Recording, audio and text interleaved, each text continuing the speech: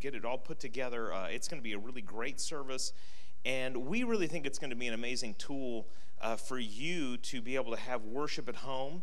And we are praying that you are going to have folks with you at Christmas that maybe don't normally go to church.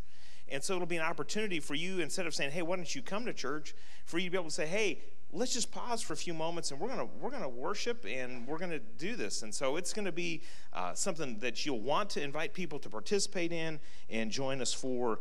So we're looking forward to live stream on Christmas morning, December 25th.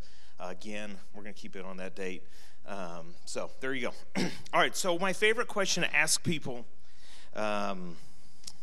around Thanksgiving is this: how many Thanksgivings did you go to?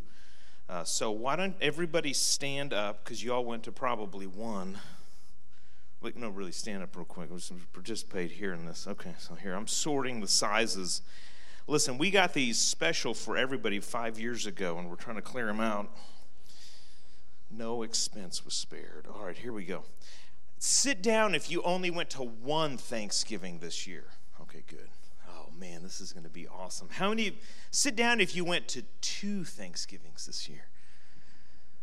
Oh, we got 3 or more. Sit down if you went to more than 3 Thanksgivings. If you did 3 Thanksgivings, sit down if you only did 3 Thanksgivings. Oh, yes. How many did you do? Let's just do this real quick. This is so much fun for me. How many did you go to? 5.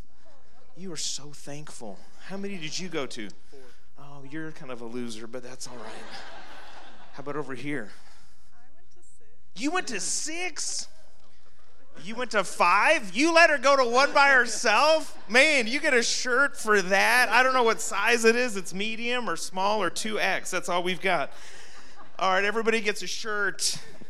Shirts all around. All right. Okay. You can sit down now.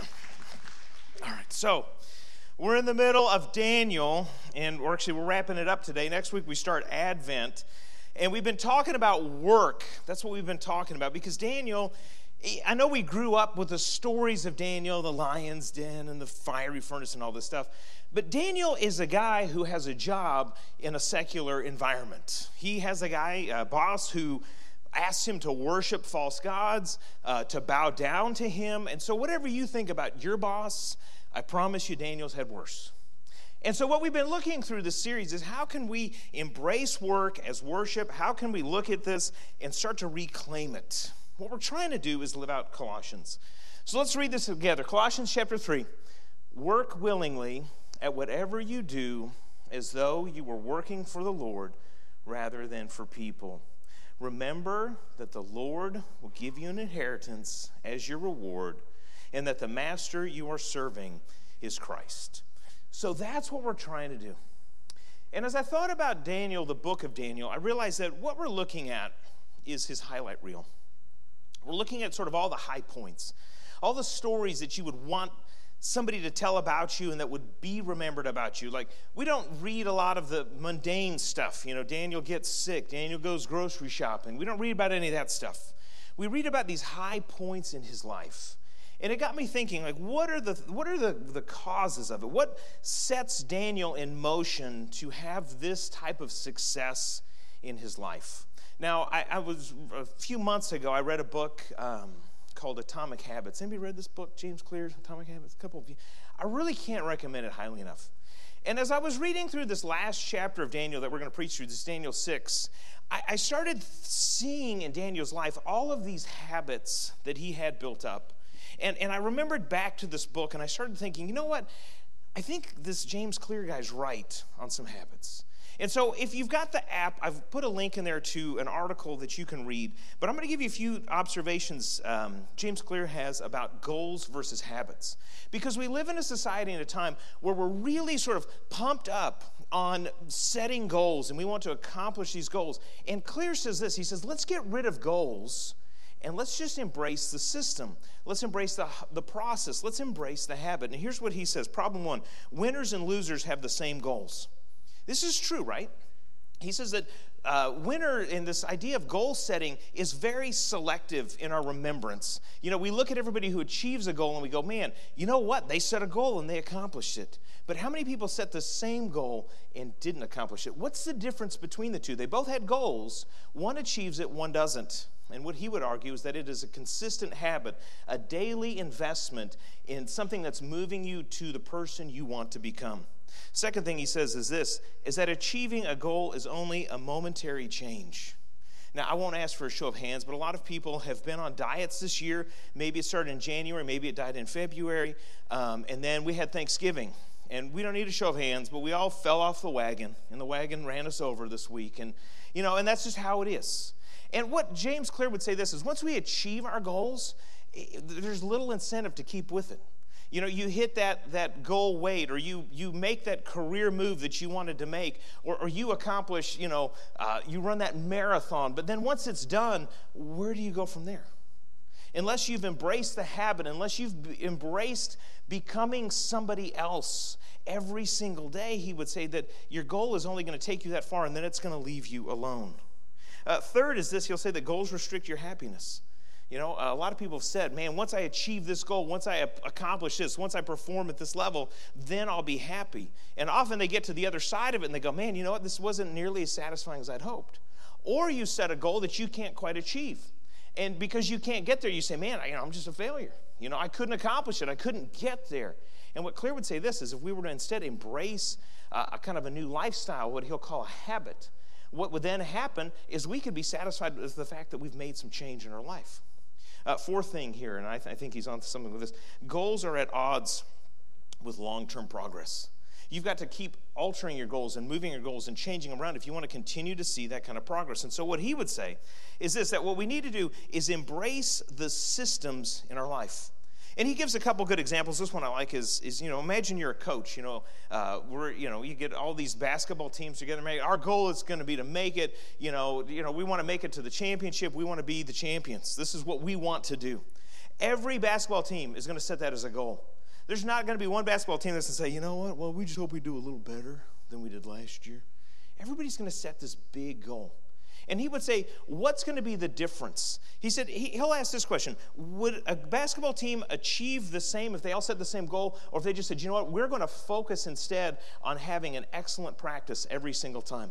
When we get into practice, we're going to make sure we focus on the things we need to focus on, and we're going to work on installing this kind of offense and defense, and we're going to do these kinds of things, and we're going to work on these kinds of plays, and embrace the system.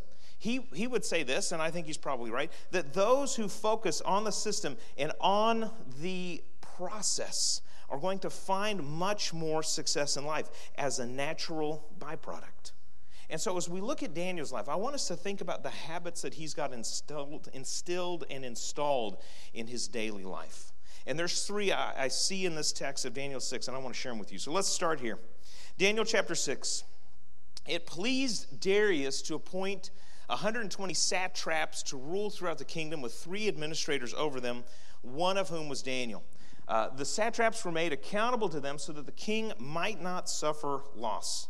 Now, Daniel so distinguished himself among the administrators and the satraps by his exceptional qualities that the king planned to set him over the whole kingdom. Now, let's pause, because we might be tempted to put our modern thought on Daniel and say, you know what? Daniel got there because that was his goal. Really, nothing could be further from the truth. It was not Daniel's goal to be taken into exile, to have a foreign country invade, and to ship him off to some foreign land. It wasn't his goal to be made a slave and then to be promoted. It was not Daniel's goal to promote this pagan kingship. This was not Daniel's goal. It wasn't Daniel's goal for another kingdom to take over the kingdom that had originally taken over his kingdom, to now promote him up. This has not been Daniel's goal. But notice what happens. It says Daniel distinguished himself by what? His exceptional qualities. Now, there is, if you look in this Hebrew here, this distinguished himself, there's this sense that it could be interpreted this way, that he was continually distinguishing himself. In other words, day after day, Daniel kept bringing his best. It reminds me of what Craig Rochelle says, successful people do regularly what normal people do occasionally. It's good. Successful people do regularly what normal people do occasionally. You see, Daniel had a habit of always bringing his best. You see this throughout his life. You start back in chapter 1, and you see that Daniel, even though he's in exile, even though he has every excuse in the book to give up on what he's been doing, he says, you know what, I'm going to continue to bring my best. I'm going to bring my best every single day. He had bad managers, he had bad kings, he had bad bosses who had unrealistic expectations, who had conflicting values, and he said, you know what, I'm going to always bring my best. And I wonder, what would happen if we just said, you know what? Every day, I'm going to bring my best. Now, don't go perfectionistic on me. Because I know we've got perfectionists out there, and you'll say, well, because I can't bring my best every day, I'm going to bring my worst. It's kind of like an either or. It's feast or famine. I live with some perfectionists. We won't say any names. But it's like, man, I got to bring my best all the time, and if I can't, then maybe I won't bring it at all. It's not Daniel. Daniel doesn't say I'm going to bring the best. He says I'm going to bring my best.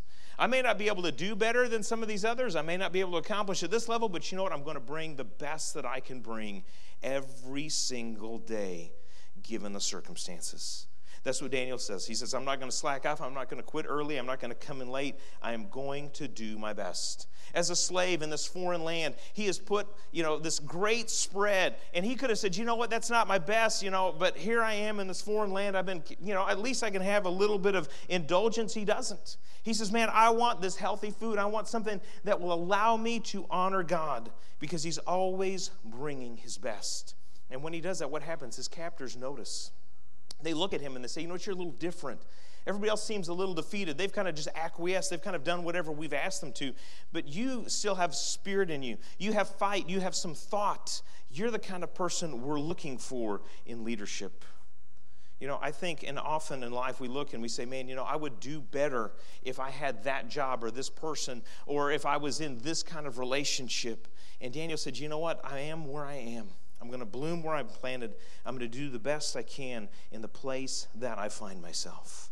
You see, I think this is what Jesus was getting at when he said, whoever can be trusted with very little can also be trusted with much. And whoever is dishonest with very little will also be dishonest with much. Jesus is really, he's telling us this. He's saying, listen, always bring your best. Even if you think it's beneath you, even if you think it's too little, even if you think you're more important than that, listen, he says, you're not going to be trusted with more until you can be trusted with less. Always bring your best. That's Daniel's habit, always bring his best. Another one he's got is this. Daniel had a habit of integrity. Daniel was consistently always the same person. That's so much of what integrity is. It's just being the same person here as you are going to be at home, as you are going to be at work. Daniel's going to get promoted. We saw that in the beginning of the chapter. The king notices him. He notices that he's always bringing his best, and he says, man, Daniel, I'm going to promote you over the whole kingdom. You're going to be like second in command to me. And so, his co-workers, they don't like this. They're going to conspire against him. It says the administrators, satraps, tried to find grounds for charges against Daniel in his conduct of government affairs, but they were unable to do so. They went back. They dug through his social media feed. They looked back at his expense report. They looked back at all these things, and they couldn't find any place where they could make an accusation. They could find no corruption in him because he was trustworthy and neither corrupt nor negligent. His breaks were on time. He did the work he was called to do. He worked at home, and he did the work at home. You see, Daniel was a man of integrity. Daniel was known for this. The consistency that Daniel had in his life, I think, should challenge all of us to ask this question. Are we the same person at home as we are in the office? Are we the same person at church that we are at work? Listen, it's embarrassing sometimes. I've had this happen a few times where I'll meet somebody, they'll figure out how I work at a church, and then we'll figure out, I'm like, oh, I know somebody you work with. And they'll be like, oh, yeah, I know that person too. And they'll say, how do you know them? And I say, well, they go to church. And then they'll look at me and they'll go, that person goes to church? And I'll say, well, they're always on really good behavior when I see them. That's what's the problem? We're not consistent. We don't have the integrity. We're not the same person. But Daniel is. Daniel's the same person when he's a slave, and he's the same person when he's a success. He's the same person online as he is offline. Daniel is always the same consistent guy. And so what are they going to do? Daniel is going to, we're not going to look at this one. So what are they going to do? They're going to try to find something in his life. But you go all the way back, and you'll find that Daniel has always been committed to doing the right thing. Whether it's these dietary laws that nobody else is observing, or whether it is the way that he is going to conduct affairs and look at business. I mean, we can think of how many people in this modern age, whether it's a business person or a politician or even a preacher, who's been brought down by what? By lack of integrity, lack of moral character and fiber, just collapses people. Why? Because they don't have a habit of being the same person. You know, a lot of times I think we focus on the success, the achievement, the accomplishment, and we say, man, the ends justify the means. Daniel says, you know what, I don't know where I'm going to end up, but I'm going to make sure that the means are always justified. I'm going to make sure that what I do can always withstand the light of scrutiny and the light of day. And so how do you bring down a guy like that? How do you bring down a guy that's always bringing his best and that is full of integrity? You got to change the rules of the game. And that's what's going to happen here. The satraps get together. I just like saying that word, satraps. So these administrators and satraps went as a group to the king and said, may King Darius live forever. The royal administrators, prefects, satraps, advisors, and governors have all agreed that the king should issue an edict and enforce a decree that anyone who prays to any god or human being during the next 30 days, except to you, your majesty, shall be thrown into the lion's den. Now, I don't know if you're like me, but I read this story and I'm like, who's this King Darius guy that he's just like, sure, that sounds like a really great idea. I think the pickle in VeggieTales really actually captures the King Darius spirit. And so the king's like, yeah, that sounds like a good idea. Let's do it. And so the rules change. And you go, well, what's Daniel going to do? He's going to do the same thing he's always done. It says Daniel learned that the decree had been published, and he went home, upstairs room where the windows open towards Jerusalem. You see, Daniel prays towards Jerusalem. Why? Because that's his home. That's where the temple is. That's the last place that God said, this is where my name will be established. And so he says, you know what, God, you've always been faithful. I'm not going to be less faithful. 3 times a day, he got down on his knees and prayed, giving thanks to God, just as he had done before. Notice this. Let's just say it together. Just as he had done before. Let's just really try to do it together now. Here we go. Just as he had done before. Well, in other words, what? It's a habit. Daniel always did this. It's not going to change. You can change this rule. You can change this law. You can say I shouldn't pray. But Daniel says, you know what? I'm in the habit. This habit just kind of runs itself. I have a habit of integrity. I have a habit of bringing my best. And guess what? He gets caught.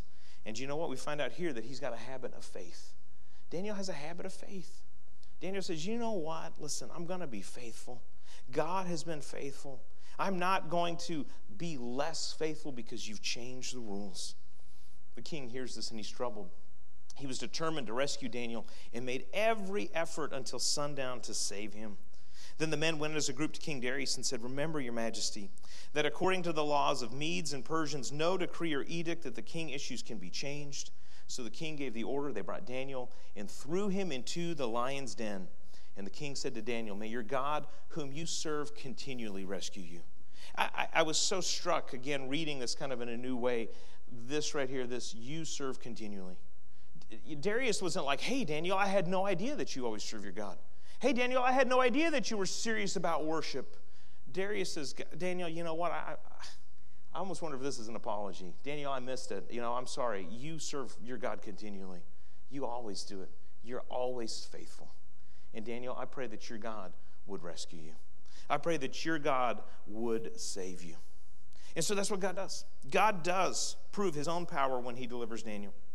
It says, at first light, the king got up and hurried to the lion's den. When he came near the den, he called to Daniel in an anguished voice, Daniel, servant of the living God, has your God, whom you serve continually, been able to rescue you from the lions? And Daniel answered, may the king live forever. My God sent his angel, and he shut the mouths of the lion. They have not hurt me because I was found innocent in his sight, nor have I ever done any wrong before you, your majesty. Now, when we read this story, I think there's 2 things we need to ask ourselves. What lesson can we learn here? What is this teaching us? The first thing it's teaching us is that God is faithful and powerful.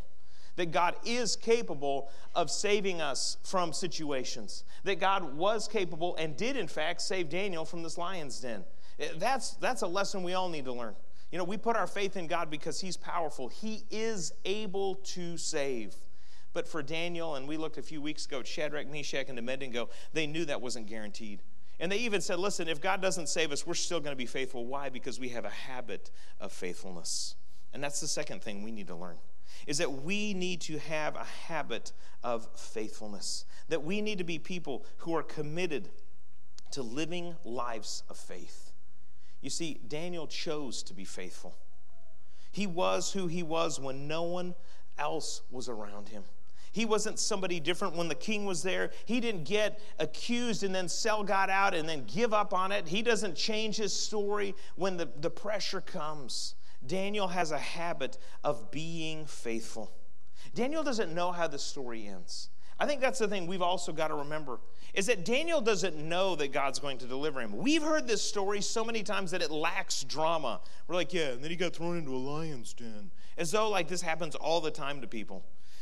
Funny side note, this is why you should not text and walk. Really happened, not in America. I think it was Indonesia. A girl was walking down the street, texting on her cell phone, fell into, wait for it, a pit of snakes.